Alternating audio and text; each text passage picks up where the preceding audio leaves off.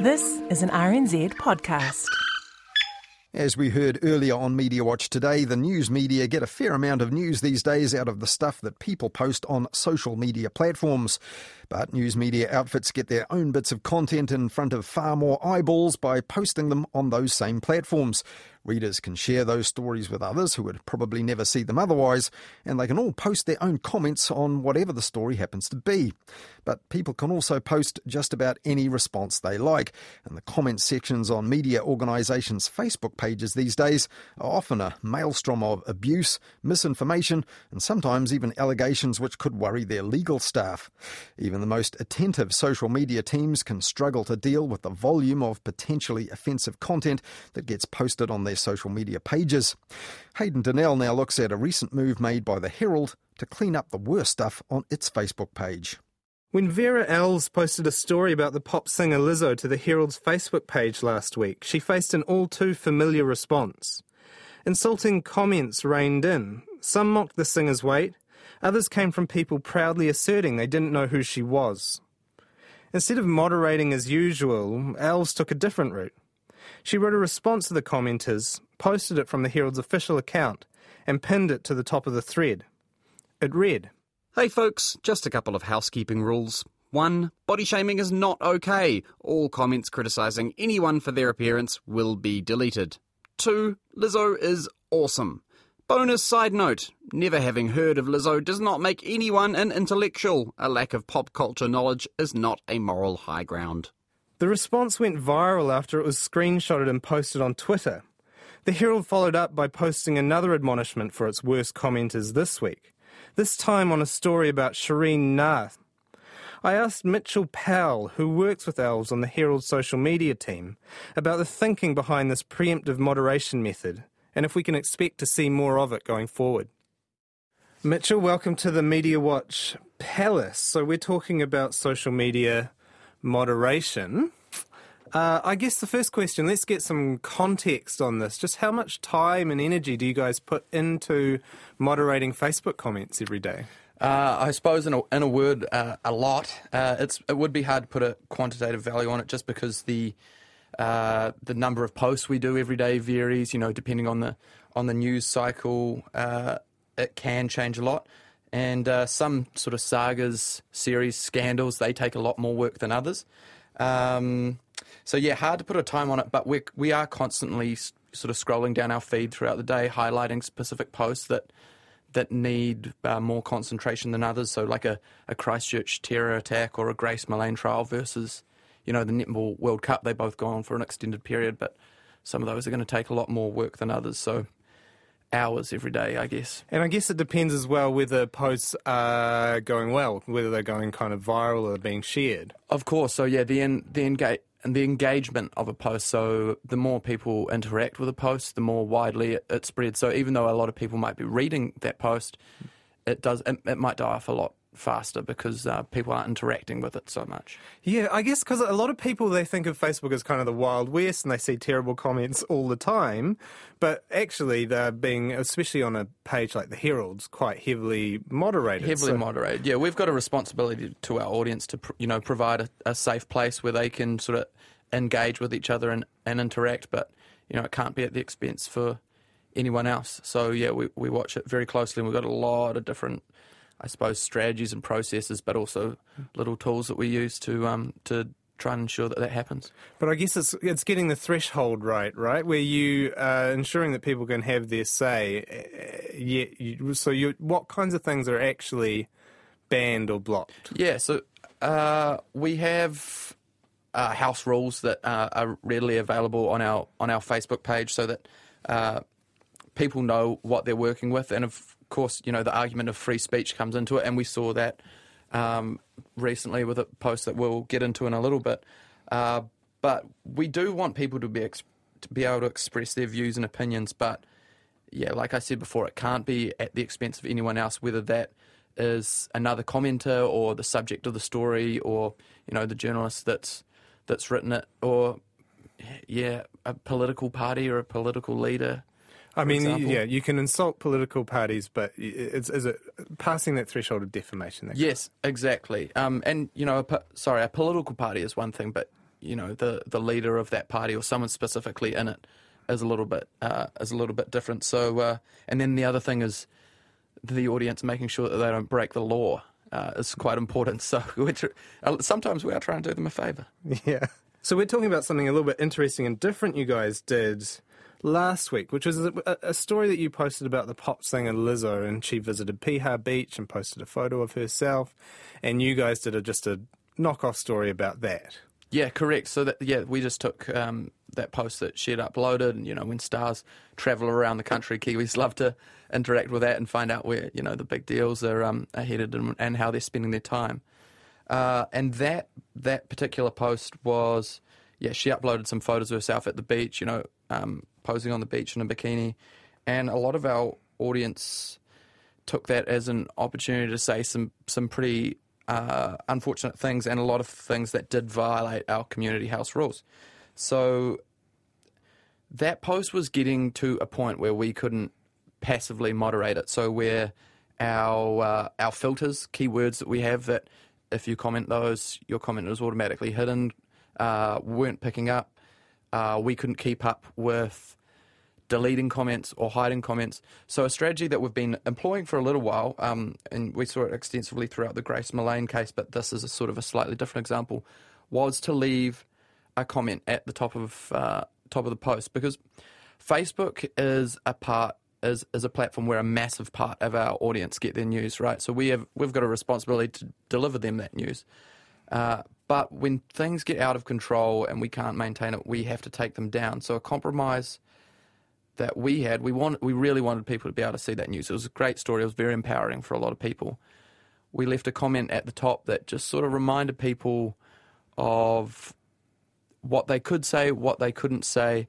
And I think it actually gave a lot of people voice who would have been silenced by all the sort of negative feedback and horrible things that were being able to say. It sort of created a platform that them to actually go, hey, this isn't cool. And the Herald doesn't speak often in the comments, and we don't like to. We like our audience to be able to control the dialogue, but when we do, quite often people listen, which is cool, for better or for worse. Was that a decision that you made with Vera, who wrote the comment, and you sort of helped or approved the correct comment? So in our particular team, there are 5 of us, so that's a combination of people like me who I'm picking and choosing what to post, how to post it, and then the rest of the team who all fill that same role at times, but they write content specific to our audience that they know is going to go well on Facebook. So we're a really close group, and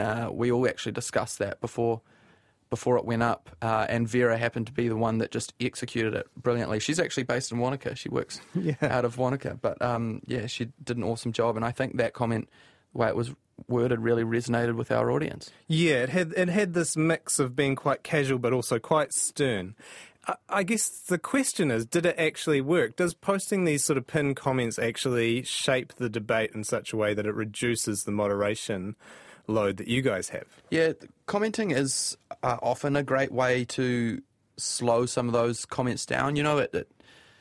It just gets people to stop and think for a second about, not everyone, but a lot of people. It sort of gets them to stop and think. Not only that, but as I mentioned before, encourage readers who might actually want a chance to speak out, to have a bit of a voice. So it created a bit more balance in the conversation as well. So I think it did do a good job. It's not, that strategy isn't right for every example. Like we had a couple this morning where we came close to doing the same thing. Should we delete them? What should we do? And in the end, we just kept on slogging away, clicking, refreshing, and deleting comments. But it's not always the right strategy, but it is something we want to employ more if it can, create that positive environment for our audience. Yeah, so it's something that you've actually done before, but I guess not everyone's picked up on it. But this one is different because this comment was screenshotted and it was shared on Twitter, and it went kind of viral. Went New Zealand viral. New Zealand viral, I'd call it. It had 1,000 retweets, which is New Zealand viral. Yeah, pretty massive by New Zealand. I think 100 likes in New Zealand counts as viral on Twitter. Yeah, so you guys are pretty pleased by the response. Did that encourage you to sort of use this tactic a little bit more?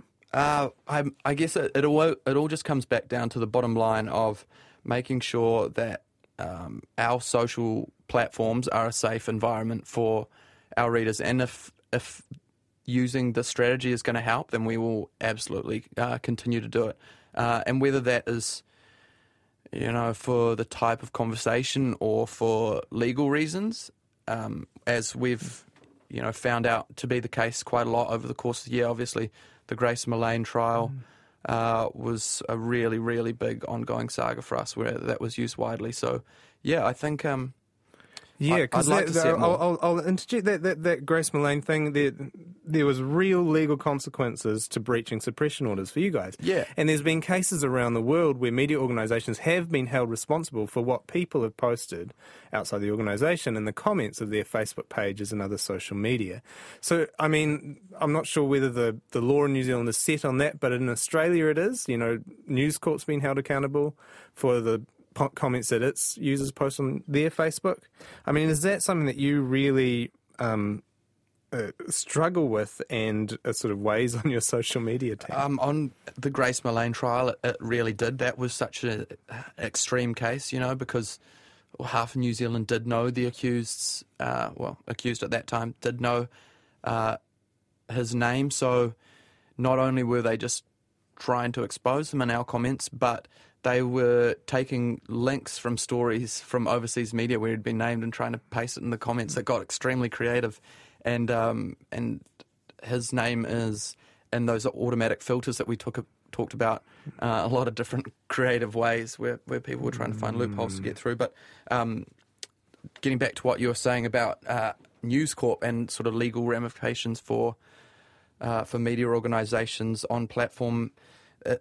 That example is definitely something that's on our mind. I mean, Facebook makes billions of dollars every year from media organisations publishing content on their platforms, and we believe they have the systems to be able to moderate their content better, so it would be fantastic if we could see them use it. But at the same time, we've got really hard and fast systems in place that we believe will keep us safe from something like that. And I think the key point here and the key issue in that particular case with News Corp is that if you know something's there, you have to act and you have a responsibility to act, which I think was the key defining feature of that one. Yeah, absolutely. But then it's just how timely you can act. Because there's such an array of comments, it's very difficult, as you've said. Yep. What can Facebook actually do to make this easier for you? I mean, yeah, it probably isn't my place to sort of stand here and tell Facebook what they need to do, but I believe that there is more that can be done, and I think New Zealand media as a collective does have an opportunity to sort of stand up and say, that this isn't good enough, and if you look at things like artificial intelligence, right? That's not new tech anymore. It's technology that we're seeing ingrained in sort of all different parts of our life. I think that there is definitely a tool that can be built to make this a lot easier for not just publishers, but just like people on their own personal feeds. You talked about it the other night with Karen, that just moderating your own social media at times can be difficult. So. Yeah, I think as a platform they can do a better job for everyone, not necessarily just for media. They've spent billions on sort of monetising different stuff all around their business, but maybe they could spend a bit of that on moderation tools. Certainly, yeah. I do think it's something that they probably are working on, but at the moment the process of moderating content is so unbelievably manual and labour intensive. There's a lot of clicking, deleting, refreshing, a lot of hitting the F5 button, and sometimes that's what it requires, and that's what it will do to sort of try to keep our audience informed. But I do think that the balance can shift on the responsibility. I don't think it should be where it is at the moment. Thank you so much for coming in, Mitchell Powell. No worries. Thank you, Hayden. That was Mitchell Powell, social media producer for the New Zealand Herald's publisher NZME, talking there to Media Watch's Hayden Donnell about his efforts to preempt the worst kind of readers' responses, which often spoil the social media feeds of even the most respectable media organisations.